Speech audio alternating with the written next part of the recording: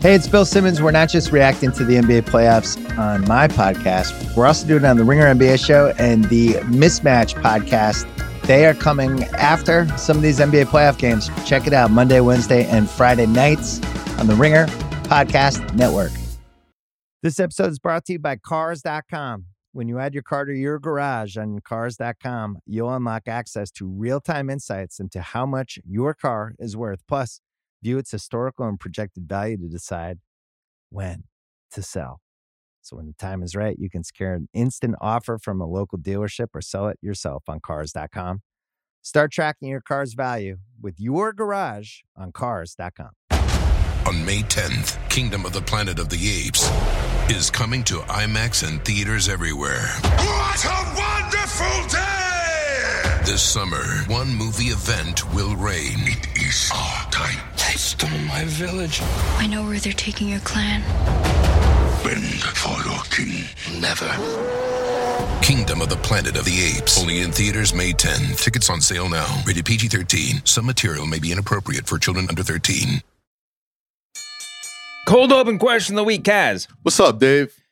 It was revealed this week by Michelle McCool, wife of The Undertaker, that once he, quote, ate so many cucumbers in one day that he got sick, and ever since then, he cannot stand to be around a cucumber, to smell a cucumber, to have a cucumber in the room. Do you have any foods in your life that have made you so sick that you are now terrified of them? I have two in particular. And one isn't really a food, but people who eat it will understand it. Corned beef hash. One day I ate corned beef hash and I got so violently sick. Just the smell and sight of corned beef hash. Oh, man. Will turn me into a small child. And E&J liquor. I don't know if you've drank E&J before, Dave. But I had E&J one time as a freshman in college and I had the worst drunk experience of my life. All my brothers who have drank E&J and grew up on E&J, I don't know how you've done it so long. It is an awful, horrible liquor, unless you're trying to sponsor this podcast, and it's a great liquor. But other than that, it's the smell of it brings back such a vivid memory. I might have a phobia. I might have a fear of it. One of the great things about being in your 40s is I don't find myself having to explain to people why I'm not a fan of like Mad Dog 2020 or like I'm not drinking Boone's wine by the bottle anymore. Like it's a given that this is now not a part of my life and we can all just sort of move on from there. It's when you say corned beef hash, because I'm a big corned beef hash fan. Do you mean really? Was it like the stuff that comes out of the can? It like was the stuff. Yeah, it was the stuff that comes out of the can. Okay.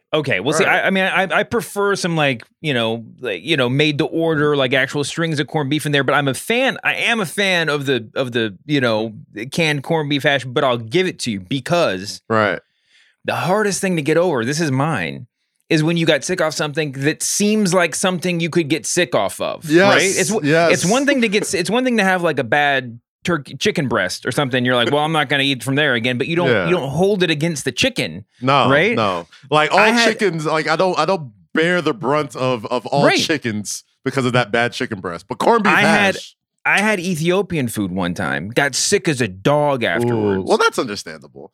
But was it spicy? Too spicy for you? No. It was like actually we ate something bad. I was with somebody. They got sick too. But the problem with it is that you get those Ethiopian food like share trays, and it's just like piles of like mushy stuff. It's not really COVID friendly now. You gotta eat with your hands. Not at all. Know what I mean? But it feels like something you get sick off of. Also, as many people know, usually when you get food poisoning, it's not the last thing you ate. It's something you ate like 24 hours ago, maybe 48 hours ago. So don't hold it against the fish just because you had the fish that day. Don't tell that to my mind. Whatever I ate last, fear. It's not happening. I don't know how many cucumbers you'd have to eat to get physically ill. Like, what's wrong with this cucumber? All right, so I have to ask the Undertaker, was he eating sliced cucumbers? Was he just taking them full to the head? Like, was he just like, did he have like 3 or 4 whole cucumbers before he thought, damn, this is way too many cucumbers? I don't know. This is not in the article. My guess is, based on absolutely nothing, that was probably leading up to one of his returns, because cucumbers are one of those foods that people feel like they can just eat truckloads of when they're without gaining any weight. Right. It's mostly water. I actually saw, this is the longest open ever. I actually saw a very notable celeb. I was randomly in an elevator during WrestleMania weekend in New Orleans with a notable celebrity. And the saddest thing I've ever seen in my life was her pulling a Ziploc bag with 2 or 3 like slices of cucumber in it out and eating one and putting it back. But, but I don't know how many. I mean, it had to be a bad cucumber, right? Or there had to be something else. It was probably a steak that he ate 2 days before. He didn't even know it. You know, the cucumber and the chicken breast are probably in the same family. It's like, yo, what do you got against cucumbers now, Undertaker? It's not all cucumbers. Sometimes it's not what made you sick. It's what was in your stomach when you threw it up. Facts. Anyway, on with the show. What's going on, jabronis? It's Pitch Mr. Perfect, Skylar Aston. Hey, this is Bruce Pritchard. This is Roast Battle Season 1 champion Mike Lawrence. Husky Steve Kazee. This is Trey Kirby.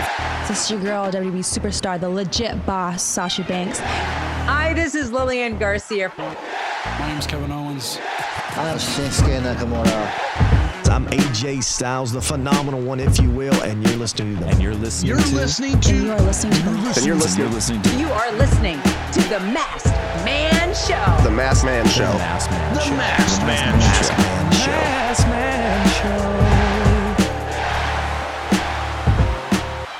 Show. Welcome to the Masked Man Show with Kaz.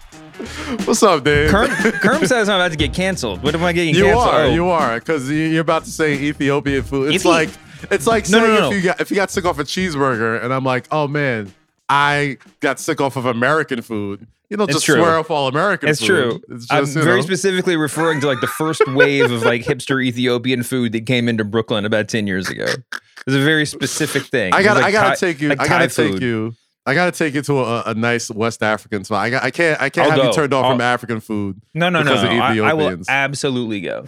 I got you, bro. I think I'm over it now, but that turned me off for a while. Anyway, it's understandable. We have a lot of things to talk about, not food and sickness related, I promise. AEW Double or Nothing is this Sunday, and we're going to go into it in great detail. But of course, because they seem to just plan it out. WWE had a couple of big things happen this week. Unified.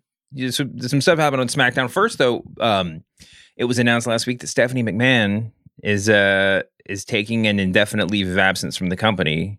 Wait, we didn't talk about this last week, did we? No, we did not. It broke. Okay. It broke right after the show. I think. Sorry, I've talked about it a lot. I think right after it happened, I texted you. The first thing I said was like, "Oh man, is Triple H all right?" And then the news that came out after that was that he's back full time working. So I didn't get the details on what his new job description is. Apparently he might have a new title, but he certainly is doing a lot of new stuff. Right. But he's back working, full time, and obviously, he's an asset to the company. But so Steph, and she's taking some time off. Now, the way it was explained to me by people somewhat in the know is this is word that's kind of been out there.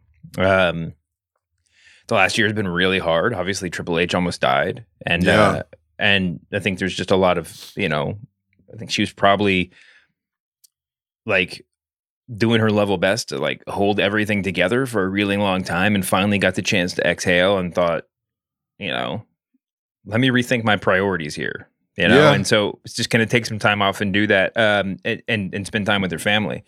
There's obviously going to be some palace intrigue theories that go on with this whole thing. I mean, listen, is it feasible that has she been replaced by Nick Khan? Right, that's the question that's been going around. I mean, there's a lot of depth to this, right? Mm-hmm. Is Nick doing some of the stuff that maybe she was doing before? Maybe, probably. I mean, he's obviously taking the point on a lot of these business matters. This is his job. He's really, really good at it. Is he replacing her? No. I mean, listen, the only way that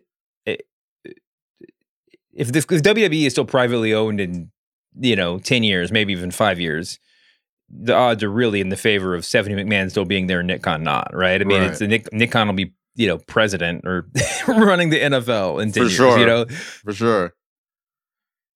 But I think why this story is very interesting, because I think a lot of people, when they see Stephanie McMahon or see like this news kind of breaking out, I don't think they really understand what Stephanie McMahon does on a day-to-day basis.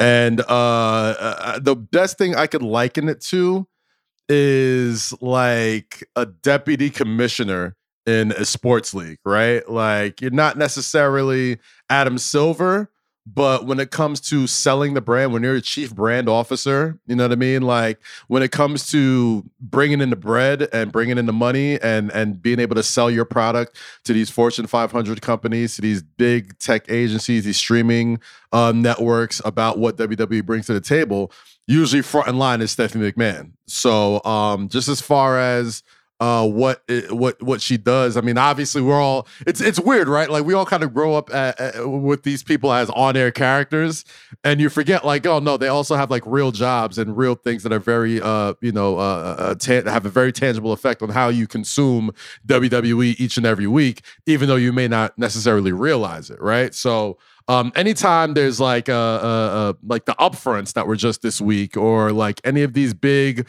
things where WWE has to go in and step out of the wrestling realm and go into the realm of where they really make their money, which is, you know, mainstream streaming networks, other sport agencies, sports networks, like going up to when they have to represent the WWE with the NFL, the NBA, other sports networks. Stephanie McMahon is there. So it is pretty significant that she's not going to be part of the company. She's been working in various forms since she was like 19 12? or something like that. Yeah, well, yeah, she was like modeling for the WWF catalog back in the day and stuff. Yeah, I mean, she's been doing it forever and raising a family and, you know, everything else. So, and working on screen, which, you know, as somebody who tries to juggle multiple job roles myself to a much lesser degree, that can be a lot. I'm definitely in the same boat right now as a new dad. And, you know, when you see somebody, you know, like Stephanie, who's so public, who's that 3 kids now, I think 2 or 3 kids. And I don't know how much time she really took off, but it couldn't have been that much time, you know, and especially given everything that went on with her husband, everything that's going on with the company. I'll never be somebody who was like, you know, trying to dig in deeper to what's going on when someone's like, I'm trying to spend time with my family. That is completely understandable. That's completely relevant to everybody's life right now. And, you know, more power to them. I could not agree more. Sometimes you got to take that at face value. Yeah. Or you have to be willing to entertain that as a possibility. There's also this question about why they put it out there. And I asked the question myself. Like, you know, it's in pro wrestling, we're always trying to figure out what's kayfabe and what's not. When's the other shoe going to drop, whatever. And to me, it was just sort of like, my first reaction was, if she's just taking some time off, like, why do they need to announce it, right? I mean, it just seemed, but there's the shareholder thing, you know, the publicly traded company, they got to be really transparent. But I think also there's an aspect of it where, well, they're going to bring on somebody in at least a temporary role to replace her in her brand management job, right? I mean, that's been announced. So I think that you know, there's a very obvious fear that like they don't have to announce it, but if word gets out, if rumors start trickling out, whatever, and it happens not on their own terms, then that's a totally different story, right? Yeah. So anyway, who knows? I mean, at some point we might look back and just be like, the day that Stephanie McMahon left was the day that WWE decided to sell Vince decided to sell the company. But you know, there's also another avenue that to total armchair psychologist or whatever. But I texted you this last week. I said, you know, when Stephanie McMahon decides to step down or step back, whatever. And by the way, she'll probably still be around when they go do like, you know, public works, you know, charity stuff or whatever. But anyway, the day that Stephanie decides to not spend that much time at the company anymore, to take a little time off, that might not be the best time to walk out on your boss if you're a pro wrestler. Like you said, I think the specific term you said was, I think the time to walk out on your boss is not the same time where he might be experiencing some sort of abandonment issues from their daughter. You know, so no, who knows? But so that's a continuing story too, right? Sasha Banks and Naomi walked out on Raw last week. There's been an incredible amount of drama online parsing whether or not they left before or at the beginning or during the broadcast of Monday Night Raw. Listen, this is it's an important distinction, and one that we talked about last week, because, you know, if you walk out when you're on the air, then suddenly you're like rewriting on the fly. That's a much bigger deal than than having an hour to even an hour to even 20 minutes to like rebook with, you know, to flip the script a little bit. But when all is said and done, and when we finally figure out the story behind this, when we hear what really happened, it's conceivable, it's likely that the time that they left probably is not going to matter too much to the story at the end of the day, right? It might have mattered to the reaction to it. Yeah, but to the reaction, I would say it's different. But as somebody who's like kind of seen how a Raw gets put together from beginning to end, like that's usually like an hours long process, and even like in the middle of the show, sometimes some parts of the show are still being finished as Raw begins. So I don't think it matters if they left during the show, the beginning of the show, or at the beginning of the day. That throws whatever was planned that day into a bit of a tailspin. Not a tailspin, but you gotta fill up some time somewhere, And I think my whole thing is that whole story being out there is just another example of a narrative trying to be controlled at the moment, right? Like I think dude, they have Corey Graves out there, carrying the water and whatever. That's part of the job. It's part of the job, man. Like I can't even get mad at Corey, bro. Like that's my guy. It's Michael Cole's doing it, whatever. But the whole thing about, talk about you can't tell what's kayfabe and what's not. Listen, this is as real as it can be. This is not part of the story, but when they strip them of the titles on the air, you do have to say like, well, which part of this is the story? Because that's part of the story. When they have a tournament to crown new women's tag team champions with the 1.5 tag teams that they have, right?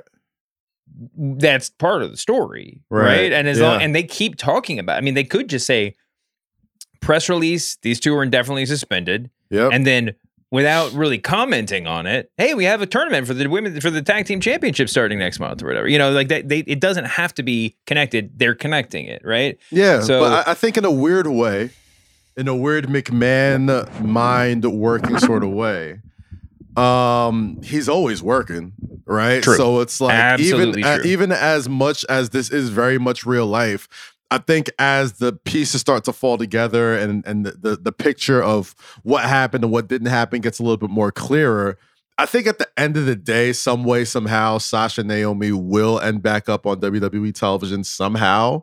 And they're going to have to tell the story. And if you're talking about if one of the big reasons or one of the reasons that you're leaving the company or walking out of the shows because you're not getting, the tag team titles are being a little bit disrespected and you're putting our, hard work that we've put together down the tubes to elevate to other people or other people that you may not feel like is right for you at the moment. I think if you're playing that sort of long game, you're still kind of winning, right? Like you're still kind of you're kind of proving the point, like now, the women's tag team titles are a major story. They're a major plot point, real or not, eventually, they're gonna crown new women's tag team champions, and those women's tag team champions will be the disputed women's tag team champions because eventually there will always be that story that like you didn't beat the champions to get these. So whether it's now, whether it's a year from now, whether it's a couple months from now, I think when it's all said and done, I have no insight on this. I'm just from the pieces I gathered together. I think one way or another, Sasha and Naomi do end back up on WWE TV somehow. And now, what is reported to be complained about, the problem solved. Now the women's tag team titles. Now your position. Now that is a main story, and you kind of figured out a solution without necessarily figuring out that solution, right? Maybe. But we've seen it happen before. We've seen it happen with CM Punk. We've seen it happen with, a lot of guys who have walked out, as champion. And that's the fun. And we talked about it a few weeks ago. That's the fun about having disputed champions sometimes, right? Like sometimes having an interim, that's a story right there. So who knows? Maybe we're all getting worked. Maybe that's the whole story there. Maybe. I don't think we're getting worked. Maybe I don't think so either. You got aggregated a lot last week for talking about them being on the verge of having new contracts or negotiating contracts. Do you have any more insight for all those people that are now coming to I do. To Kaz for their news bites? I do, and I appreciate everybody crediting me as former WWE writer. I've done plenty of other things in my life as well, including this podcast. So I'd love for you to reference host of the Masked Man show if we're going to use this news. But yeah, man. From what I heard or what I was told, and I think Meltzer also reported it, there's definitely some validity to having a contract frozen, right? And however many weeks or months were left on both of their contracts, there's definitely the possibility that they can add extra dates on there because they quote unquote didn't show up for work. This happened with the late Brody Lee, formerly known as Luke Harper, when he was getting ready to leave, and you saw a lot of those those appearances that he had towards the end of his run in WWE that weren't necessarily tied up, but he had dates to fulfill to get out of his contract, and that's happened before. Reportedly, that's I think what Ali is possibly going through right now, as far as like having extra dates added onto your contract because of not being there. But that's not to say it's an ongoing thing. There's been a lot of talk, and this is not sourced at all, but a lot of kind of theorizing that one of the reasons that Johnny Gargano has been so invisible and so low key since he left WWE is they were waiting for his wife's contract to run out because she was both having a child, but also she was I guess her contract ran longer than his, and they didn't want that to be part of their part of the leverage that WWE had. But and who knows if that's true, but that's an example of how it could be true. So yeah, listen, my expectation is WWE's already adding on, because what's the downside for them? I mean, the only consideration is whether if the contracts are literally about to run out, they could end up saving some bucks, by letting them run out. Right. But if the plan is the 90-day, release whatever anyway, then there's no reason not to add the time on. It's a shitty situation. It's a very shitty situation. And it happened to Rey. Did you mention Rey? It happened to Rey Mysterio too. When Rey left for that the first period of time Rey left. Yeah, definitely. And that's not to say they'll do it here, but I mean, just putting the context clues together and just seeing just how WWE has been very reactive to what's happening, it wouldn't surprise me. But again, that's all I know. And who knows, see. Man? We'll see. How that changes. I'm sure a lot more of this will play out, both on screen from the announcers' mouths and in the dirt sheets, as they say, as well. Yeah. We're not a dirt sheet here. We're a very reputable podcast on a reputable network. So, former WWE writer Kazim, who does lots of other things, please. I do appreciate the credits, though. Thank you. My favorite part is that you just laugh through your last name. There's going to be people on here already trying to figure out how to pronounce your last name. Famuide. It is not that hard, people. Okay, the E makes an A sound. It's a very Nigerian. You see the flag behind me? It's a very Nigerian thing. Day, like Ade and Wale and all those things. You pronounce your E's like A's. Remember that. You'll never go wrong, white people and people who can't pronounce African names. First of all, on behalf of all white people who admittedly cannot pronounce your last name, there's more than just us. It's not just you guys. It's just easier to blame y'all. Well, none of us can pronounce your name. That's true. But all right, let's talk about. Let's do it. Before we get to AEW, one more thing. The on SmackDown last week, the Usos unified the titles, the tag team titles. We thought they didn't have the tag team title unification match at the last big show. We thought because they were going to tease this out, maybe do it at SummerSlam, whatever. But they just went ahead and did it. And this follows right on the heels of the rumors, which, again, if you're coming for us to be the dirt sheet, you're in the wrong place. But I can co-sign the rumors about Riddle and Orton being Reigns' next two pay-per-view or PLE, opponents. Yep. So this is pretty clearly the path there, right? Just go and get the tag team title belts off of them, because you know what? They're not available to have a unification match at Money in the Bank or SummerSlam. And yeah, it's looking like we're going to get Riddle at Money in the Bank. Roman Reigns Roman Reigns versus Orton at SummerSlam, and then saving Drew McIntyre for Cardiff. Now, maybe they redo it so it's Reigns versus McIntyre at SummerSlam, and then they have rematch. They have, McIntyre versus Fury at Cardiff, or, whatever. So there's different ways they can do it, but it does seem like the next two big opponents for Reigns are going to be Riddle and then Orton, which, it would seem they're pretty obviously going to lose, but it's very interesting. I mean, Riddle and Orton have been, I've said it before, like the top babyface on Raw going for months now as a team, and it makes a lot of sense why he'd put him in that position. And frankly, Orton versus Reigns, I mean, Riddle kind of finally getting the shot in the main event is a really big deal. Oh yeah. And Orton getting a main event match against Reigns is weirdly captivating to me. If you told me when Orton, made his last comeback, if you're like, yeah, they're thinking about Orton Reigns, I'd be just like, give me a fucking break, But this is going to be great. I'm excited. And it shows you how quickly things can change in wrestling and your perception of wrestlers. I'll tell you this, man. You got to give it up to Riddle. That's a guy who, even since his Evolve days, everyone has like penciled in as like a big WWE star.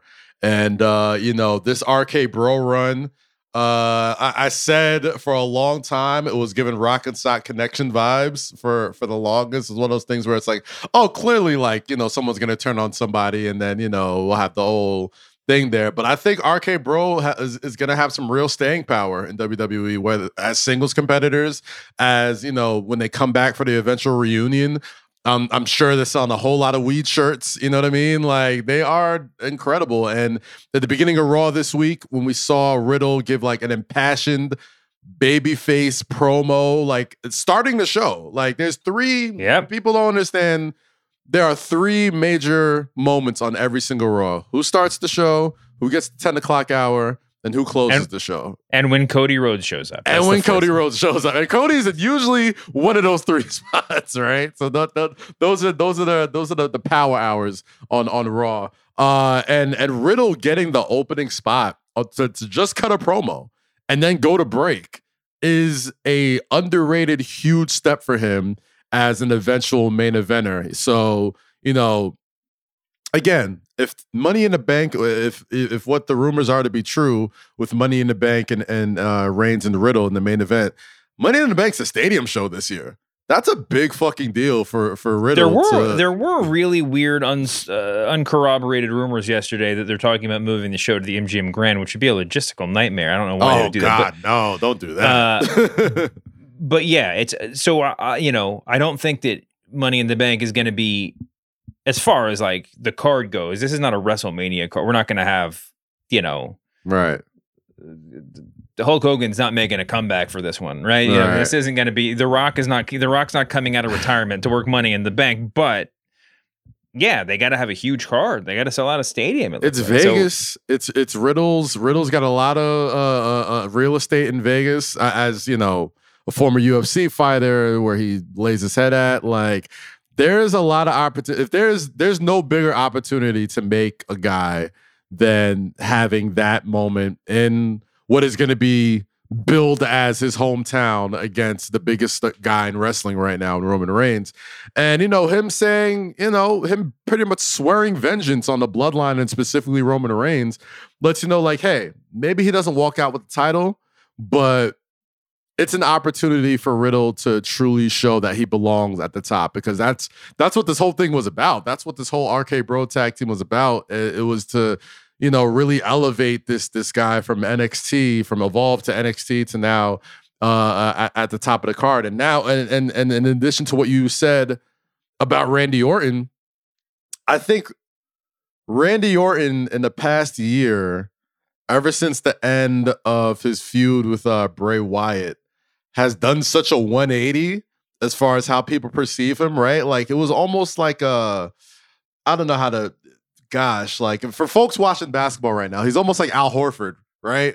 Like, he's a guy who was just always around and always dependable, but like now he's getting that sort of renaissance where people are like, oh man, like, this dude's been around for 20 years. He's just as good as he's ever been. He's got an opportunity at another championship. Like, could you believe it? Like, and then you start looking back at Al Horford's career accomplishments. He's already an NBA champion. He's been a college champion. Like, he's still being effective and elevating the youth around him You know what I'm saying? Like, that's Randy Orton to a T right now. So I think fans have really gravitated to babyface Randy because, you know, we're doing the 20-year anniversary of that OVW class of Cena, Batista, Orton, Benjamin, and Lesnar. And, you know, it is great to see that you look up and he's the last guy still there every single week at a top level.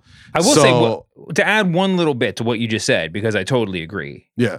Part of the deal with Randy Orton, when he was at his best prior to this run, to me, it was as a member of the Authority, right? And that's because he was sort of playing a parody of himself, right? He was playing this like entitled kind of dimwit. You know, I mean, and that's kind of what people's worst interpretation of him was. And when you didn't like that he was getting pushed, you were like, God, why this, you know, like this, it's sort of dull. And he was leaned into it. He was leaning into it and it was really good. Now, listen, I mean, part of Randy Orton's problem with wrestling fans is always going to be that he's just like an incredibly well put together, good looking guy who he's not getting like the red carpet rolled out for him just because he's a second generation wrestler or whatever, right? But he's getting the red carpet rolled out for him because, like, Jesus Christ, look at this dude. Like, because he's so talented. Because right, exactly. And that to the modern wrestling fan, there's a little bit of like, well, what about my favorite guy who, you know, has a belly or like isn't so jacked up or like whatever, you know, there's a part of it that he's just like the jocks that we grew up hating. But you know what? There's a, like, how many times, you know that if there's a jock and you see a guy across the bar, friend of a friend, you're just like, oh man, a meathead, like I have to hang out with this dude. But then you find out that his best friend is a pothead that you know? That changes everything. It changes everything. I was all wrong about this guy the whole time.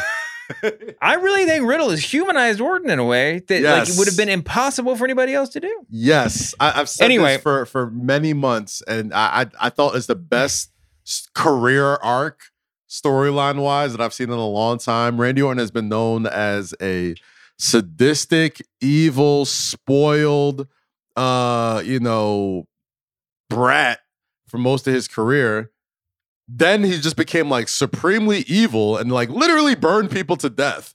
And then like at the peak of his evilness, at the peak of like, okay, like now he's just murdering people on TV. He finds a friend who has good weed. And all of a sudden he's much more likable. And who can't relate to that? Like, who can't relate to that type of story? So it's dope that, you know, we're probably not going to see Randy for a bit. I think they kind of wrote him off in this injury angle. So we probably won't see him until that sort of run to either Money in the Bank or SummerSlam. And man, that pop when he comes back is going to be like, oh yeah, we got money here. You know what I mean? So Randy and another underlying story, he's there with Cena, with Flair, with the title reigns. Like he can tie Cena, he can tie Flair, he could be in that rare era of 16-time world champion with this victory. So not only is it a fun main event, not only are you interested in it because like people are really digging Randy Orton right now, there's historical context on the line as well. So it should be really dope. And it's a very fitting SummerSlam main event if it goes down. This episode is brought to you by Jiffy Lube. Cars can be a big investment, so it's important to take care of them. I once got a car that I started out with 25,000 miles on. I got it to over 200,000 miles because I took care of it. You know how you take care of a car? You take care of the maintenance, the oil, the brakes, all that stuff. And if you don't, you can have a car just completely fall apart. When your car needs maintenance, head to Jiffy Lube. They provide automotive excellence at speed. Get your oil change, brakes checked, tons of other multi-care services. It's all done by expertly trained technicians who actually care about taking care of you and your car. Jiffy Lube, car more. To find coupons and start an instant online estimate, visit jiffylube.com. Let's roll on to AEW. A lot of other stuff we could talk about, but this is the big thing. Double or Nothing is this weekend. It's a super big show, obviously. Huge show. And we got a lot of big matches. Now, Dynamite last night teed up a lot of this stuff. Well, there was a lot of things that we could talk about Dynamite too, but I want to just jump right to the main event because we have CM Punk against Hangman Adam Page for the AEW title. And last night we got this. First of all, I've said this before. The past month, every week has felt like the go home show. Like this match was teed up as soon as they announced it. It was already ready to go. It was set. And they keep building, just tweaking it a little bit every week, just getting you more and more excited. And I mean, it's just all they got to do is press play. But they do this double promo segment last night that was just kind of weird. And just weird in the sense that I need to talk about this. So Adam Page gets in the ring, and the whole story that they've been telling, or the subtext of the whole story they've been telling is CM Punk going to turn heel, or is Adam Page going to turn heel? Is that what's going on here? And now it's sort of, I think, boomeranging back. And I think that I don't say the most charitable because they could do a lot of fun stuff with this, but I think that the version of the storyline that I buy into the most is that that Punk is going to be the one that turns heel, but Page is going to be in a position of defeated, or whether or not he has the belt, he's going to be so hurt or whatever. He'll be a little bit defeated by the whole thing, but he'll be able to say, I saw this coming. All these promos I was cutting, I knew that Punk was going to do this. And that will be his opportunity to sort of re-engage down the road or whatever. I don't know who's going to win on Sunday. We can get to that. But anyway, there was this promo thing last night where Page says that he's here to defend AEW from CM Punk, not the title. Mm-hmm. And it's weird because there is a version of this sort of meta, a little bit work shooty storyline where he's like, I'm one of the originals. We built this company. You were too scared to join in year one. And then you come in, take all this money, and now you think you're the best, right? He could say that, and that would be a freaking great storyline. The thing is, he's not saying it. He's he's winking at it. So why would you wink at it and not say it, right? Because it's a really good storyline. It's either that Tony Khan is maybe correctly saying, well, the audience for this match for AEW knows all this stuff, right? So I'm just going to make it a little bit more, let them work on it, work a little bit harder for it.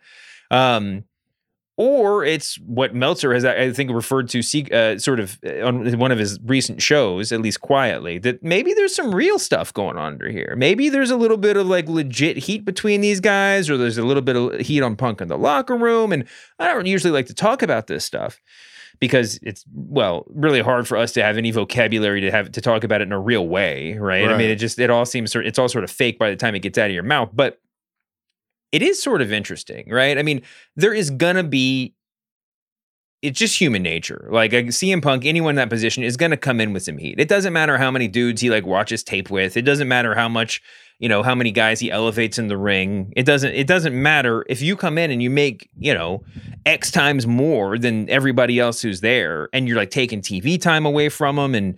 And listen, I mean, that part is legitimate. It's been an ongoing conversation. And to some extent, I mean, my argument against it has always been, well, you can make it work, right? But if you want to look at the card that's that's coming up and say, for Double or Nothing, and you can say, the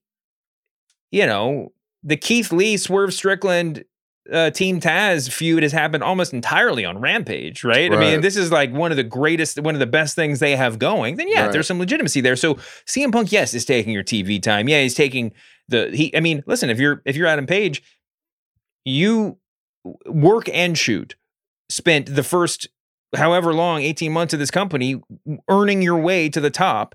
And by the time you got there, there was somebody else who was really working the main events instead of you, right? Mm-hmm. This guy, the guy who was like talking to the crowd after the show goes off the air is not you. It's CM Punk.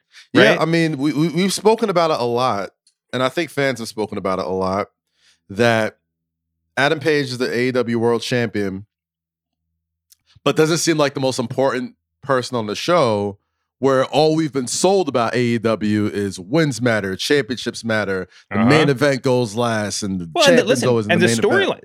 The creative matters. You could work that into a storyline, right? And I think that's what they're doing. And I think and they've done it brilliantly, honestly. Like, I was sitting there captivated with that promo, seeing Adam Page show some true emotion and say many things that a lot of people thought about CM Punk, but not in a way that seemed heelish. And definitely not in a way that seemed like it was going to end at Double or Nothing. It seemed like it was going to be the beginning. Punk seemed a little bit too perplexed as to why Page was, quote, taking this so personally, right? You look at what Page said, and whether you believe it or not, kayfabe or not, CM Punk is not the best wrestler in the world anymore. He can call himself best in the world all he wants to. Well, but he might be the best wrestler he's ever been, weirdly enough. He might be better than he's ever been. But the argument when that moniker first was put down, it was not hard to defend it. Now you can name at least 4 or 5 people where you're like, yeah, Punk's good. And yeah, he may be a little bit long in the tooth, but he's definitely not the guy who is like, he said it. He's like, you talk about work rate all the time, and I've seen you all since you came back, and you've done nothing to impress me. And to be honest, man's got a little bit of a point. Like, he looks good. He looks capable. He's still a star. He's still obviously a guy who makes a lot of noise every time he's on TV, commentary, in a match, whatever. He's still a megastar.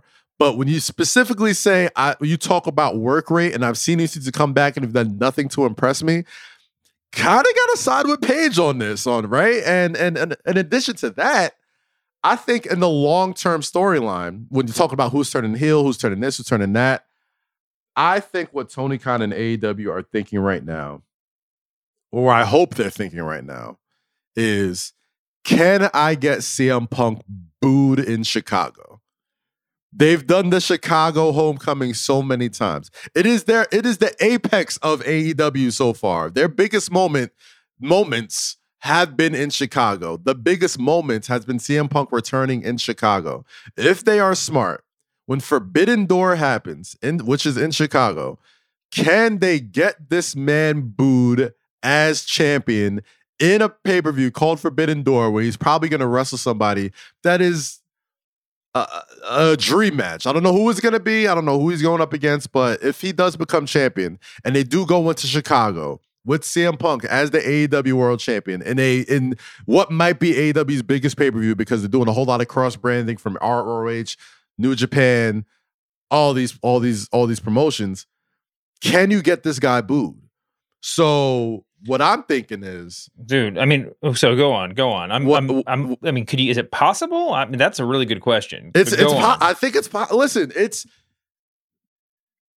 there's no mistake that they did that promo on the 3-year anniversary of the company in Las Vegas, where they had the first Double or Nothing. I think all that was purposely done. I think if AEW wants to really show how far they've come, as far as saying we can build stars and create stars better than any wrestling company in the world, Adam Page is your test subject. He is the guy who has told the longest story from going to the bottom to the top, being an AEW original, never been to WWE, never been anywhere. And if you can make him a sympathetic figure against a guy who many believe, and Page ain't the first one to say it. Kingston has said it. A lot of people who have come back, MJF has said it. All of these guys have said the same thing about Punk. Like, yo, we know you're this big, nice, cuddly, changed CM Punk, but we know who you really are deep down inside. We know who you really are. And I think a lot of people, and I think Punk himself, can't wait to be that guy again. Be that Be that dude. I don't know if they can pull that off. If they can get him booed in Chicago, well, even not in Chicago, man. If it weren't Chicago, is there anything you can do? I mean, who's going to get cheers and Forbidden Door over CM Punk? Like Okada, is he going to get cheered over CM Punk? It's a wrestling crowd, like Antonio Inoki wouldn't get cheered over CM Punk in Chicago. It's a wrestling crowd, man. He's got to do some dastardly shit. Yeah, in the next couple of months. Well, I will say this: Punk's beard looked super shaggy last night. Oh yeah, and you know that CM Punk is a big. You know that he changes his look in a Chris Jericho style fashion every time he wants a big character change. You remember like the mutton chops, CM Punk. Never you remember you remember the shaved head. Yeah. CM Punk's a big fan of that, so maybe if he comes out, if at Double or Nothing with the shaggy beard and like a faux hawk or something, then I think we're going to know that something's afoot. But we'll see. Here's what really caught me in that whole promo. It wasn't just what Adam Page said. It was that Punk's response is that he accused him of talking in circles, and then he got to the meat of the conversation. Right. The talking in circles jab felt like a real jab, because Page was kind of talking in circles, right? He was, and Punk, but it was clear that the storyline had been determined, because then Punk got to it. He talked about it, right? So you didn't need to point out the fact that your opponent is talking in circles, unless you just want to, let him have one. I mean, it's just it was kind of weird. So I don't know. I mean, I won't read into it, but even though it's kind of fun to read into it. But I think, listen, I'm very excited about this match. I don't know what we're about to see, because you're right. CM Punk's not the best in the world. Adam Page is a much better pro wrestler than him, but Punk is at a weird late career apex, and but I don't know what Punk's going to be paying homage to in this match. I don't know how their styles are going to click. I mean, it's going to be really, really cool to watch. I think Punk has worn out I'm a pro wrestler, I'm a veteran, I'm a respectful guy, and I'm a changed man. I think he's worn that out for the past year. Yeah. We're getting to the point where it's almost been a year since he's been back. Yeah. And he's been a sweet, hot, white meat babyface this entire time. Yeah. I think anybody who's followed Punk, anybody who's seen him in Ring of Honor, anybody who's seen him in WWE, as big as he is, as best in the world babyface CM Punk, I know he's chomping at the bit to get into his bad guy bag. And I think so too. The problem is we have a little bit of this John Cena thing going on with him, which is super ironic given their shared history. But exactly. The problem with Cena, the Cena heel turn for so long was, what would we used to always say? Well, we got to worry about T-shirt sales. We got to worry about Make-A-Wish visits, right? I mean, I don't know how many Make-A-Wish visits AEW is doing, but CM Punk is, like I just said, he's the guy that talks to the crowd after the show goes off the air, right? I mean, he's their biggest star. He's going to get their biggest cheers, whatever else, and you're forfeiting that if you turn him heel. Now, obviously, it matters a whole lot less in 2022. Roman Reigns has proved that, but we all knew that anyway. Mm-hmm. But. Listen, Roman Reigns is big. Punk, he's got big Cena vibes on the house shows, on the live events. But CM Punk and Tony Khan are certainly just frothing at the mouth to have Punk turn heel. Like, it's a fun wrestling gimmick. It's like it's a thing that you'd want. It's a story you'd want to tell. So it's gonna happen, and this is probably the time that they're gonna start at least winking at it. Hopefully they will get a big storyline push on Sunday and not just like a match. I don't want to see them shaking hands. Although with all the homage matches that Punk has been doing, everything's like a reference to a match that came before. It would be incredibly funny if they just did move for move Hogan Warrior, and just with I guess Punk is Hogan in this case, so he doesn't have the belt to hand over. But you could basically do it, and it would just be like the internet would break trying to decide whether or not this was incredible that they were able to pull this perfect pastiche, or not pastiche, this perfect homage off, or just that, this is why did they pick the worst match to do this to? Anyway, that match is going to be fire. I can't wait to see what happens. Can't wait. I'm excited that there's some real life stuff potentially involved. I mean, there's so much stuff, and I think that the biggest problem with Page, I'm sorry, I'm backtracking. I don't mind how the kind of his scarcity, right? I think that there's one thing that the roster size of AEW has been able to prove, which is that it's actually pretty cool if your big stars show up less, right? It makes it feel like a big deal when they show up. Yes. But the problem is that every time Page shows up, he's sort of like sad that he hasn't been on TV more. You know, like it's only like that's his like he shouldn't mention it, right? Like he needs to lean into the fact like I'm a big deal, but he can't though because he's a fighting babyface champion, so he wants to be on. He wants to defend the title, wants to be there all the time. But in reality, if you're the world champ, if you're that dude, your presence should be a present, man. Like you should be a big deal every time you come through. And according to some fans, it hasn't felt like that. So if they're gonna start digging into that a little bit more, or they're just gonna do the easy thing and just lean into giving the title to the guy who is the big deal every time he shows up, which is Punk, then that's a whole nother story that you're willing to tell there. And Punk hasn't been shy about it in that promo too. He said, hey, listen, all those roads you went through, I paved them. Like I built this place, even though I wasn't a day one guy, but all these guys are here because I built the roads of independent wrestling that made a place like AEW even possible, which is true. But it's there's a lot of meat on that bone, man. And I haven't said that in a while about an AEW storyline, but I think this is what Punk has been wanting to do since he came back. I think the year that he's taken to kind of show that he can still do it on a level that he feels comfortable with. I think now he's at a level, like you said, that he is comfortable being able to tell this story that he wants to tell. As in like, listen, I know I've been gone for a while, but let's not pretend that you're not all here because of the shit that I've done, whether it's the pipe bomb, whether it's the literally building Ring of Honor, whether it's the independent scene, whether it's the Young Bucks. All of these people are in my DNA, which he has said many times in a much more humble tone. When he stops being humble, then it's going to be very interesting TV. Yeah, I agree. I can't wait to see what they do. I mean, the fact they've even pulled the trigger on putting Punk in the title match is a big deal. You know, I mean, it shows that he's not just there to, he's not just there to sell tickets. And kiss babies. Yeah, exactly. Run around kissing fat girls like Batista said. All right, let's move on to the rest of the card. MJF Wardlow has been built about as methodically, as any storyline has ever been built. Again, going back to almost the very beginning of AEW. Mm-hmm. And, we saw the cage match between Spears and Wardlow last night. That was just, what a intense match to be icing on the cake, for this to be the go home or whatever. But man, they're raising the stakes. I think Wardlow said in an interview that he's going to set a world record for power bombs in this match. He's just going to power bomb MJF till he literally can't lift him anymore. I mean, conventional wisdom says that Wardlow's going to win just because that's the story that they're telling, right? And who knows if that's true, but regardless, they've made a star.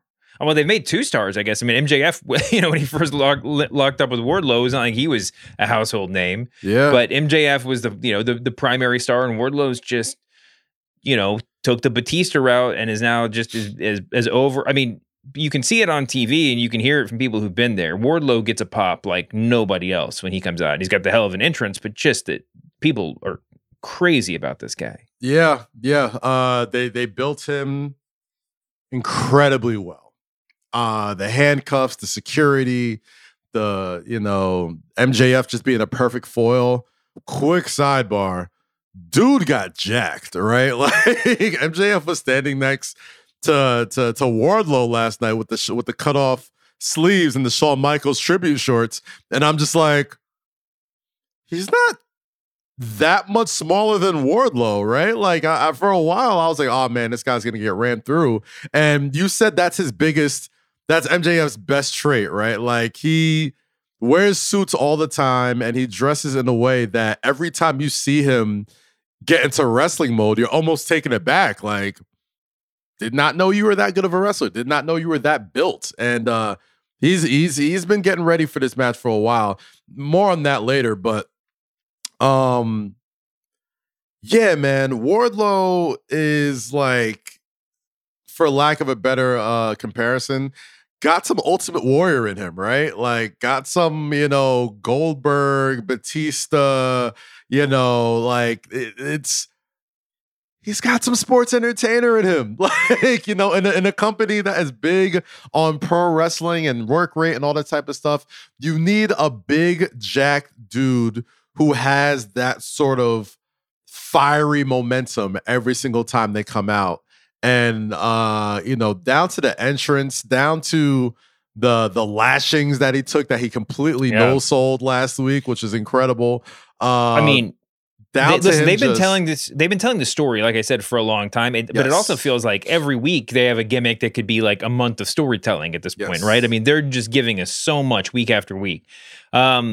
You know, because the stipulation, especially, it seems like Wardlow's going to win this match, you know, so he can get released from his MJF contract. And if MJF wins, I think it's that Wardlow is banned from AEW or something like that. But it wouldn't be impossible to consider that route, right? Get Wardlow banned by some nefarious means and get reinstated, and that's old school wrestling. Right? Oh, yeah. I mean, that's have Wardlow come back in a mask, you know, do one of these yellow dog or whatever, you know, gimmicks. Who knows? Midnight Rider. I mean, but there's a lot of fun you could have with him losing. So I'm actually picking MJF because it's a little bit too laid out for. I mean, the story is obviously Wardlow overcomes, right? Right. But in terms of like win-loss, I think that MJF, I'm going to go with MJF by a hair. Yeah, all these matches that we always assume MJF should lose, he kind of never does, right? Like, he always kind of finds a way. So I'm with you on this one. I got MJF winning this. Wait, somehow. sorry. What's our official picks for Page Punk? Who do you have? I think Punk wins in nefarious fashion. I think Punk wins in a dastardly way, and you know, we start the run of we start a brand new summer of Punk. I think it starts right there at Double or Nothing, and he's gonna do something. It's been the buildup has been way too. He's been too, you know. Something's got to give. It's not just going to be a wrestling match, and I think I agree that something's got to give. My only consideration is Forbidden Door, that I think that they might not, because of what you said, getting the Project Bane to get Punk booed there. I just don't know if they can afford to have Punk booed there. Like, I just don't know if it's you know, to get it wrong for that event, that might be too much to worry about. So, man, I mean, part of me thinks that we're gonna get. Like, they're going to tease it out. Like, Paige is going to win. Paige is going to win by cheating, but he's not actually the villain. You know, like, it's going to turn out that Punk's whatever. So I'm going to go with Paige, but I don't know. I have a really hard time picking that one. All right, we got to keep rolling. We got Hardys versus Bucks, the dream match of dream matches. Yeah. In the tag team ranks. I think the Bucks are. I mean, without going into it too much, because it's not like the story here is particularly deep. Right. I think the Bucks are going to win. I mean, I think, but I don't. Because I don't know really what's in it for the Hardys to win, although the Bucks can eat the loss. Like, this could really go either way. Yeah, I agree. I think I got the Hardys winning strictly because the Bucks can eat the loss, and I think it would do more for the Hardys at this point. And I know they're legends. I know they have nothing to prove, but I do believe that you're leaving a lot of money on the table, not having a late resurgence of the Hardy Boys in your tag team division. You know what I mean? True. So, but what's it going to be? The Hardys really need to run through everybody? I mean, that's but like, you know, you beat the Young Bucks, you're automatically in that conversation, right? Like, the Young Bucks are kind of like the tag team Codys now, right? Like, they're that team where they're almost like a gatekeeper. And once you beat them, you immediately establish yourself as a tag team threat. So, I mean, there's so many. I mean, between them, FTR, Swerve and Lee, I just feel like you got to do. Yeah, we got a triple threat that we'll talk about next. But I just think that I just feel like there's got to be. Like, what are they doing with the Bucks? Like, what are they doing with the Bucks? You know, I mean, maybe the thing is that they lose and then Adam Cole wins the Owen tournament and he gets that to lord over them a little bit. And are they just going to wait till Kenny Omega comes back for the Bucks to really matter? I don't know. I just feel like the Bucks are going to win because it just feels like it's actually a more functional storytelling device. But it's not. I don't know. It could go either way. That's what's great about this. House of Black versus Death Triangle. This should be the match I'm most excited about, and I'm not. And I feel like, you know, like they've told the story, I guess. You know, but the story here is that these two crews really hate each other. There's not like they haven't like really leaned into the spookiness or the morbidity or anything that's really in the story. It's just like, somebody will do something, like Malachi will do something and Death Triangle will make a run in and we'll just keep this going for 2 months. I mean, this could be the match of the night, I mean, even in any piece of any like one-on-one version of this could be match of the night, right? I mean, you have 6 just like supremely talented dudes in this match. Let me look through. Yeah, I mean, all depending on what you think about Buddy Matthews, but no, all 6 of them like potential headliners for this company, right? I agree. And so and I think part of the problem with this feud is that putting them in trios feuds, and I guess there's rumors that the trios belts are already made, so they're going to wait for when they're going to debut them. But the trios feud does sort of put a damper on any single person's star power. And there's just not enough space for all this charisma, for all this character work. So whatever. I mean, I think that because, well, again, the story that you'd want to tell is House of Black winning and moving on to something bigger and better, because as a unit, they're more significant to this company, right? Death Triangle does not need to continue to exist in trios form, although, like I said, with the trios belts, you would probably keep them together. But also the sort of schmozziness of this feud, and I don't use that term with any particular insult, but the fact that it is just going to be 6 supremely talented dudes going at it, leaves it open for the possibility that this is just a feel-good babyface win situation, right? Because like in a 6-man match, like how much is Malachi Black really going to lose by the other team going over? There's so many ways to book this to have both teams look strong. And by the way, if you're Kaz and you're picking MJF winning and heel turn CM Punk winning, then you might need a little babyface win here. I guess the Hardys would provide that too, but I mean, it's not impossible to think. So I'm going to go with Death Triangle, but not feeling good about it. Yeah, I'm not feeling good about it either. And that's why I'm going with House of Black. I think if you got trios tags coming soon, you just bought Ring of Honor, who did have a trios tag title for a while. And there's lots of trios tags out there that you could bring in for Forbidden Door. It makes most sense to go with the established team that's kind of been carrying the bulk of the story. And yeah, I think for that reason, I'm going with Black Murphy and big fella Brody. Totally reasonable. This episode is brought to you by Anytime Fitness. We're not all professional athletes, but we all have health goals. That's why Anytime Fitness gives you access to personalized plans and support from a coach. Plus, you can track your training, nutrition, and recovery progress with the Anytime Fitness app, just like the pros. With 24/7 access to more than 5,000 gyms worldwide, get more from your gym membership. Visit anytimefitness.com to try it for free today. Terms, conditions, restrictions all apply. See website for details. This episode is brought to you by Hotels.com. I was traveling internationally last year. I was in Mallorca. I didn't know the island well. I said, let me head to the north, head towards the water. Let me go on Hotels.com and see what they have available. Something preferably on the beach, maybe even a gym. Not only did I get those things, there was a kids session with exercise, gymnastics in the water, pony rides, a train. It had everything, and I didn't even want any of those things. But at least I knew they were there, just in case I changed my mind. And now finding the perfect hotel has never been easier thanks to the Hotels.com app. Whether you're looking for a family-friendly, right, all-inclusive or a relaxing spa weekend, you can find exactly what you need and compare hotel prices, ratings, and amenities side by side. So start planning your next getaway and find your perfect somewhere in the Hotels.com app. Sorry, I said we were going to do the tag match next. Let's do the tag match now. Jungle Boy and Luchasaurus, your tag team champions, versus Starks and Hobbs versus Keith Lee and Swerve Strickland. Match of the night.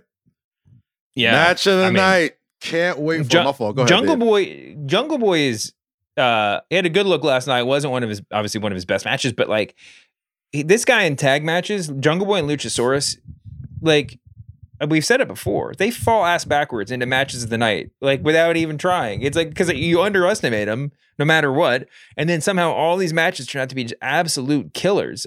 I think that I don't know how to pick this. Jungle Boy's been on a little bit of a losing streak in singles competition. I'm not sure if that applies to this match. the story they've been telling with Team Taz, Starks and Hobbs and Lee and Strickland has been really, really good. As said, it hasn't gotten quite enough Dynamite spotlight for sure. Right. But so I don't know. It's really hard to predict. I would love to see. Well, I've enjoyed Swerve and Lee more than I thought I would. I mean, even though I love both of them to death, their chemistry's been really good. Like the way they've told the story's been really good. I still don't in my head, they're still not a tag team, right? I mean, they're still not like a unit, although they have a T-shirt out that they share now. So, so my instinct is to go. Well, the instinct in a triple threat match has got to be the first answer has to be that the champions retain. It's a triple threat match, right? And then beyond that, but I think I just really want to see Starks and Hobbs with the tag team belts. I think they could do magic with them. I think they're like a perfect team for the AEW tag team titles right now.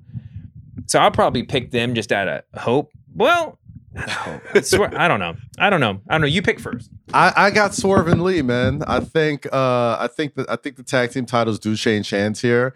For a different reason than you, though. I think Jungle Boy is a solo star, man. Like I think that dude. I think so too, and that is the story. They're kind of leaning into that story a little bit. Yeah, like I think it's time for Jungle Boy to kind of see what he can do on his own. He's too big of a. He's so good you forget he's like Luke Perry's son and like good looking and a hell of a worker and like bigger than advertised. I think like the shorts kind of make him seem like he's like a short dude, but he's not really that small. But that has nothing to do with why I'm picking Swerve and Lee. I just think Swerve and Lee are just an amazing tag team right now, and they've been hitting on all cylinders. I think they can tell a lot more stories than Jungle Boy and Luchasaurus as tag team champions. I think I honestly think they probably got a little bit more star power than Starks and Hobbs right now. Swerve has been on an absolute tear lately. They got a killer finish. I mean, like I just love. And on top of that, I think you got to capitalize on the momentum of getting both of those guys at the time you got them. Right? Yeah, I think Keith Lee. What? You've won me over. Won me over. They got to win. They got to win. I think this is Swerve and Lee's match to lose, man. Like they need some charisma. They need some charisma. I think the AEW champions need a little bit of charisma, and not for nothing, there's a handful of people that get chants when they come out, and on the bottom end of that top 5 people who get chants, that Who's House, Swerve's House is a real thing. Keith Lee is forever and ever over, no matter what he does. And I think they just have some incredible charisma that they can bring to the table. So I think I'm hoping, I have no inside information. I'm hoping for Swerve and Lee to walk out AEW tag team champions. I love both those guys more than anything. And also Starks, I think, I don't know if I've said it on the show. I was not a true believer of NWA Ricky Starks when everybody was going nuts on him. Yeah. I just wasn't there when he signed with AEW, still wasn't there. But he's one of my favorite dudes in the whole company. He's so good. He's got that flamboyance about him that's so perfectly heelish.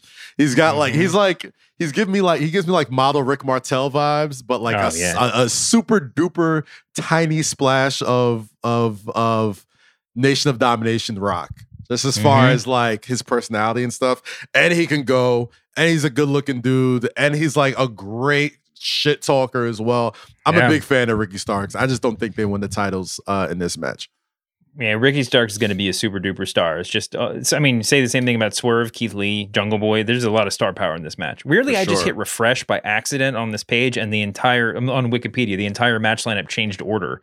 So I'm not sure I don't know what we're supposed to make of the fact that the House of Black Death Triangle match just got moved from like the third semi-main event to the bottom of the card. But anyway, quick picks. Jade Cargill versus Anna Jay. I think Cargill's going to win that match. You agree? Yeah, not much to talk there. Jade Cargill is going to just roll through women until a big woman star comes over, or she finally gets the Britt Baker match or a title for title match with Thunder Rosa. So. I'm saving Britt for the end on purpose, guys. Yes. Hookhausen versus Tony Nese, Mark Sterling. This is a sure thing. Hook and Danhausen win. I've been enjoying what they're doing.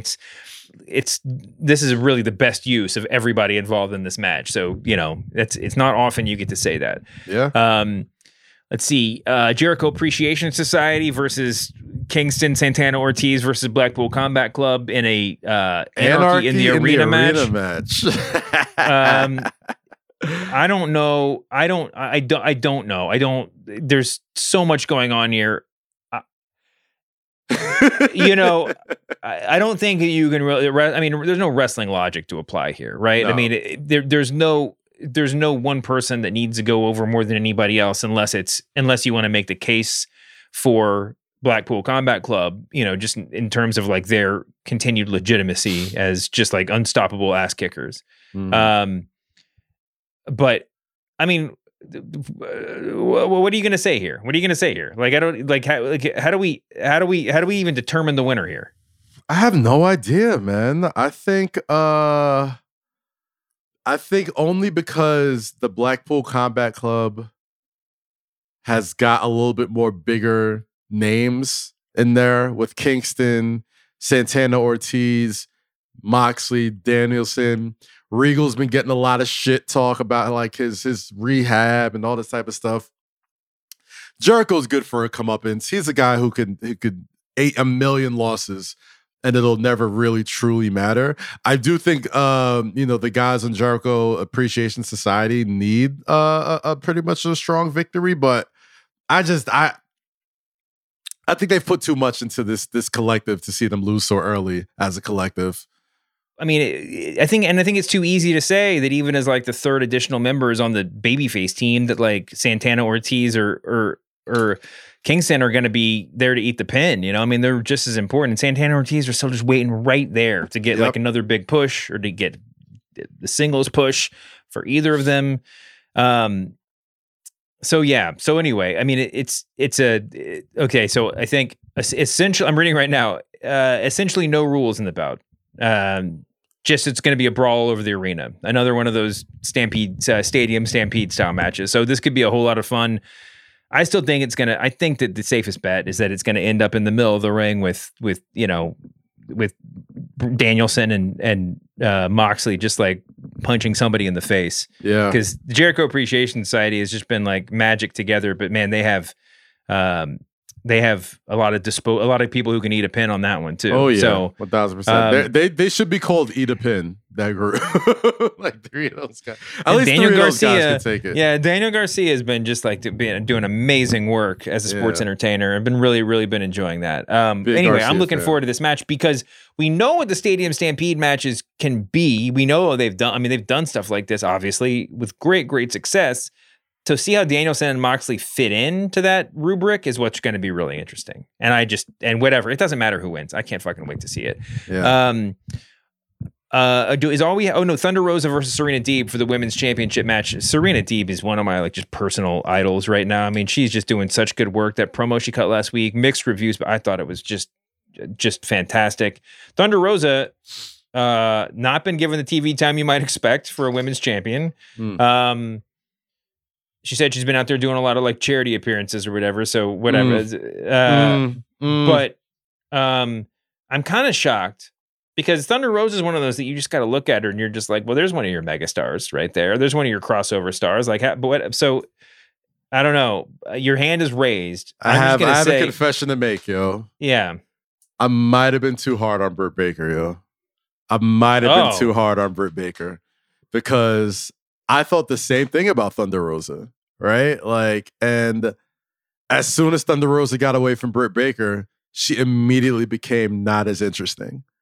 And I think we got to give props to Britt for making those feuds, those matches, everything, making her passion. Because Thunder Rosa, she's a passionate wrestler, right? Like she's fiery, she's Latina, she's got that going for her. And I think that fiery passion balances so well off a person like Britt Baker. So I think she got elevated a lot quicker. And obviously, she's a worthy AEW Women's Champion. But yeah, man, it's just I'm gonna say it's not doing much for me, man. I don't think she's losing. I don't think she's losing. I think she retains. I can't co-sign this. I think she retains, and I just can't co-sign it because she hasn't been really given the opportunity. Now maybe You know, but you maybe have that's to create for a those specific reason. opportunities, Okay, but whatever. too. If she does, yes, that's true.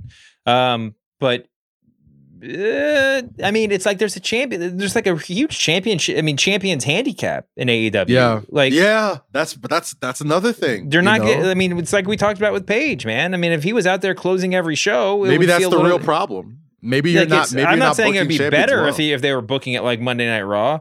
But there certainly we wouldn't be complaining about Adam Page not getting enough TV time if they were, right? I mean, there's an obvious fix to it. It's just click over to the other channel. Right. But yeah, so I mean, whatever. I think that she's going to win. She deserves to win. I also think Serena Deeb is just, like I said, an absolute star. So I think I'm looking forward to the match. I think that Deeb's going to do a really good job. I think they're going to. I'm hoping for some good chemistry in this match. I think that it has a potential. Has a potential for this to be a good one, and it will be. Now, to your other point, and that's another point I wanted to make before. I think that's where it ends, right? Because as soon as they get in the ring, I have no doubt they're going to put on an absolute banger, right? Like I'm just thinking of the lead up, the build of the champion, how she's kind of carried herself as the world champion for a minute. I think that's been my only issue. Yes, but to your other point, Britt Baker is in the finals of the Owen Cup tournament against either Ruby Soho or Chris Statlander. We don't know at the time of recording. And man, that match she had with Toni Storm last night was not good, and was not like the entire world joined in and said this should have been the opportunity to put Toni Storm over in this moment. Toni Storm has looked like, and she was always good. She's looked like a new wrestler since she's been in AEW. She's freaking on fire. She's so good. The thing about the Owen Cup is that it doesn't feel like necessary to put one of your, to have your biggest star in the main event, right? Like the tournament is the star sort of in this case. And so it just feels like a weird move to put Baker over, especially with the freaking, rope assisted roll up, like shitty win that we've seen a million other times. It's just, I don't know. It didn't feel right to me. And I would be so excited to see Toni Storm versus Chris Statlander or even Ruby Soho, like that would be a much more fulfilling match. Now, maybe it's just we need Britt Baker to be in a big match at the pay-per-view and this is how it fit, but it still just seems, I don't know, it just doesn't feel like the right move, especially even talking about Thunder Rosa. Like it's like Thunder Rosa was sort of like the second wave of the women's movement or the women's wrestling in AEW. Baker's obviously there from the start, but if you look at there's just so many good wrestlers, good female wrestlers in WWE, in AEW now. It's just kind of crazy that we have people that are just, that we're just hanging around Britt Baker for so long. She's good. She's a good character. She's good on the mic. Like, I don't know. It just doesn't feel. I don't even know. I feel like having. I Britt think we're trying to find like, excuses for how how they've booked their. Like I've had my issues with Thunder Rosa. You've had your issues with Britt. I think it speaks to a larger problem. I don't think it's a talent thing. We've seen that they have incredible female wrestlers. Well, Britt, who got significantly better since the start of the company, is gifted and worked really hard to get really, really good. Right. Still doesn't always show it, right? And if sometimes she goes out there and constantly putting her over. And again, she lost to Thunder Rosa, but even that match wasn't that good, No. And bell to bell. I don't know. It feels like if they can't have Britt in character acknowledge the fact that the division is way better than it used to be, and if they can't work that into the storyline, making her work for it, making her acknowledge that they're whatever, or making cheating even more central part of her character, make it feel like she whatever. If they can't acknowledge that reality, it just makes it feel silly. It makes it feel like some like glow shit to keep putting her over, And I don't know. I don't care about it as much as it sounds like I do right now, but. And maybe she'll lose to Chris Statlander, who's, sporting the newish look and can really do it. Maybe it'll be Ruby Soho, who knows? But maybe this will all be nothing. But my biggest concern, I use that term again, not too pointedly, is that we're going to go with the Owen Cup, which has so much potential. I'm not going to be hidebound to what the Owen Cup should mean, and I'm not going to go into a big rant about this, but it could have meant a really specific thing, right? That you could have really used with somebody. It could have been like the old school idea of King of the Ring, as for the guys who were actually good bell to bell and could do whatever. That's what the Owen Cup could have been. That, and if they end up using it as a chance to crown Adam Cole and DMD as like this power couple it just feels like a weird misuse of the Owen Cup when, first of all, they're already pushed to the moon, right? Anybody that watches the show, I didn't even see that coming. But they're already pushed to the moon. They're already, given everything. You could figure out another way to do this, and you have Sammy Guevara and Ty Conti basically doing this same gimmick naturally without even trying. They're over as the biggest heel couple in the world. I hope that that's not the way they go with this, but that could be the way they go with this. I don't know. I mean, so I'm gonna without knowing the opponent, I'm gonna pick that Britt Baker wins because Britt Baker. I actually saw a lol Britt wins tweet at the end of this, which is obviously a reference to the lol Cena wins tweets that were everywhere and it's been using. I mean, that says a lot about kind of where the internet is with her, I guess. And because I don't think I'm alone in feeling this way. So I'm just going to assume she's going to win. That's great. Now on the men's side, wait, who do you have for that match? Not knowing who the opponent is. Is it Chris Statlander or is it, or is it Ruby Soho or Britt Baker? Man, I'm going to go with anybody but Britt just because I want to hope that they're not going in the direction that you just turned me on to, which I didn't even see coming until you mentioned it, with another power couple story, both holding Owen Cups, because it does seem like sort of a misuse of what that can truly become, right? Like, if you're thinking Dusties, if you're thinking of just memorial sort of tournaments and all that type of stuff, I'm going to go with Chris Statlander. I think Chris Statlander is going to win the I hope you're right. I think that could happen. I hope you're right.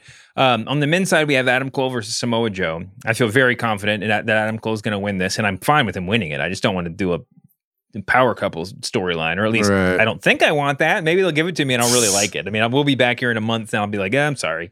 I love it with them in charge.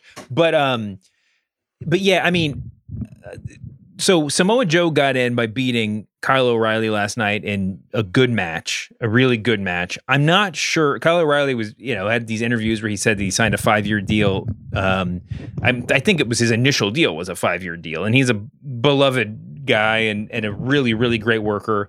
I've been on the record as saying that, I mean, when WWE was trying to bury Daniel Bryan when he was on his way to the top of the company, I was like, well, just go hire Kyle O'Reilly and make him your in-house Daniel Bryan if you really can't get behind this guy. That's that long ago. I love him. Right. I think he's fantastic. I don't know what his gimmick is. He definitely needs one. I think the problem with the Undisputed Era dudes is that they're all on the small side. Yes. Which is not inherently a problem. But they don't really have anything that makes them stand out from one another, even though they kind of do. But Kyle O'Reilly doing more jiu-jitsu and playing air guitar doesn't really make him stand out. And I just think they got to figure out what his thing is and lean into it. I think that when you see him against Samoa Joe, it's so clear. He is the little bulldog, right? He's a guy that can just by pure endurance and fortitude and determination and a healthy dose of jiu-jitsu training, he can keep up with a guy literally twice his size like Samoa Joe. Right. He's bleeding at the mouth. He's still in it, right? It's just hard to have a guy be working the undersized, the under healer babyface. It's hard to be working the underdog gimmick when you're surrounded by other dudes who are your same size, right? It's are you really an under, it's just a weird thing. Anyway, putting all that aside, can't wait to see what they do with Kyle O'Reilly over the rest of his 5-year contract, because he is a real favorite of mine. I really hope that they give him a little bit of something to work with. And again, in NXT, nobody's figured this out, right? In NXT, they put him in a fedora for a minute, and we're just like, hey, look, it's cool Kyle. It's not that was the biggest failure too, trying to give him a character. But Kyle. I love him to death, and I love Samoa Joe to death. I'm glad that he's in this. I think Samoa Joe is gonna be fodder for Adam Cole, but I think this is going to be a hell of a match. Because Joe is, you can make the case for Joe pretty easily, but I think this is Adam Cole's to lose. And I'm excited. I'm just excited to see them go at it. I think this is a very, generational sort of old school versus new school match. But it's crazy that they've never wrestled before. Yeah. I did not know that. I'm going the opposite way. I got Joe winning this, simply because he is currently the Ring of Honor television champion. You just sunk a bunch of money into Ring of Honor as a company. And if you want to keep that company relevant and keep that company important, Not only does your champion have to be, protected, but I think Adam Cole, I don't know if he could stand to lose another match, but I do think there's more outs for him to lose in a way that is, it's Samoa Joe. Like, that's a big boy. You feel me? Like, I do know that Joe has had his issues with like Jay Lethal and like the other Ring of Honor guys, and obviously, I know that the Owen Cup, whatever they get, the rings, someone said they made belts for them. I don't even know, but I know that whatever they receive is not going to be like a title. Right. I was thinking like a trophy or something or whatever, but whatever it is, I don't know. I can't quite. I think that I can't quite buy Joe winning this, having whatever accolades come with it, and taking that over to Ring of Honor, especially when he's already the TNT champion. I mean, the TV champion. I just think whoever wins this is going to have to hang around AEW and be, and brag about it for a while. And that's what Adam Cole's made for. I do think that there's certainly a piece of this where they're like, Adam Cole's the sort of guy that like works as champ, right? He works when he has something to brag about, and he's not going to win. He's not going to win our world championship anytime soon. Those seats are taken. And, the TV title is a step down. The TNT title is a step down for him.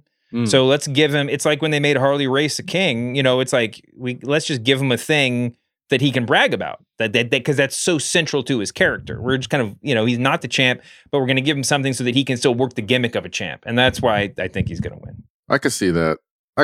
You know what? I think you warned me over there. I think I let my Samoa Joe love cloud my judgment. Yeah. You know what? You won me over. I got Cole winning this now too. Okay, great.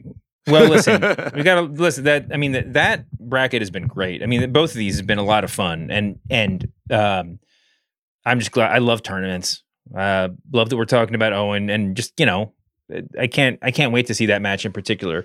Okay, I think we've done all the picks, right? Did we get everything? I'm just going through. Yes, we got all the picks. We got all the picks. Okay, But let's just do this. What is your match of the night? Like, what do you not what do you think is going to be the best match? What match are you most looking forward to? I think it's a tie between Punk Page and the tag team title match between Jurassic Express, Swerve and Lee, and Starks and Hobbs. Again, I said it before, I say it again. I bought a lot of my Swerve Strickland stock early on this show. Yep. Anybody who's listened to this show for even 5 minutes knows how much we love Keith Lee. I just think them two together have been like an incredible tandem. They've meshed incredibly well. There's a lot of meat on that bone with those guys as your tag team champions.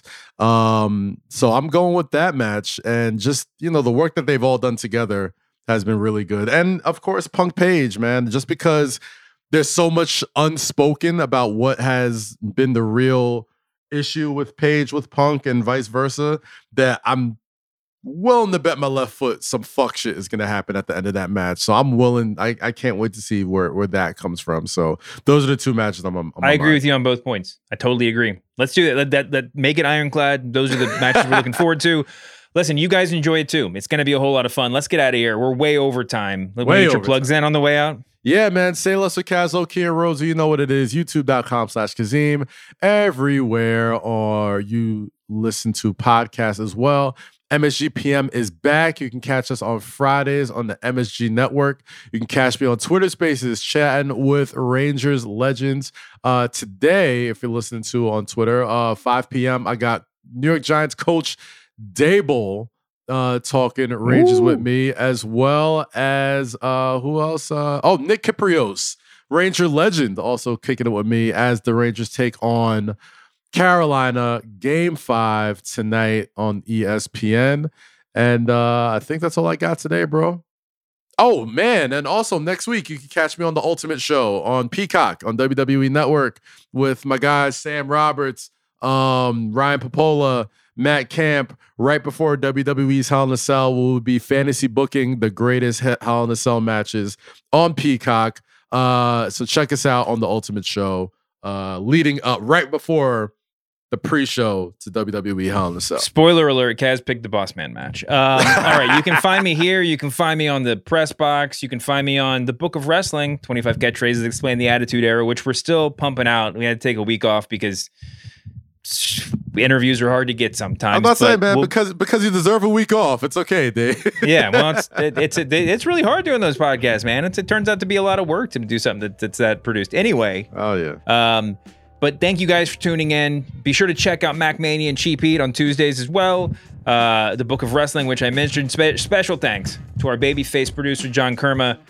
And just for the record, we're happy to provide some escapism here, but what happened in Uvalde, Texas is a way bigger deal than all of this. And if that didn't shake you to your core, if that didn't make you for 1 second think, hey, we're doing gun laws wrong in this country, then you're being a human the wrong way. So stop getting worked by politicians and by folks on Twitter. We can do better. We'll see you back here next week, Humanoid.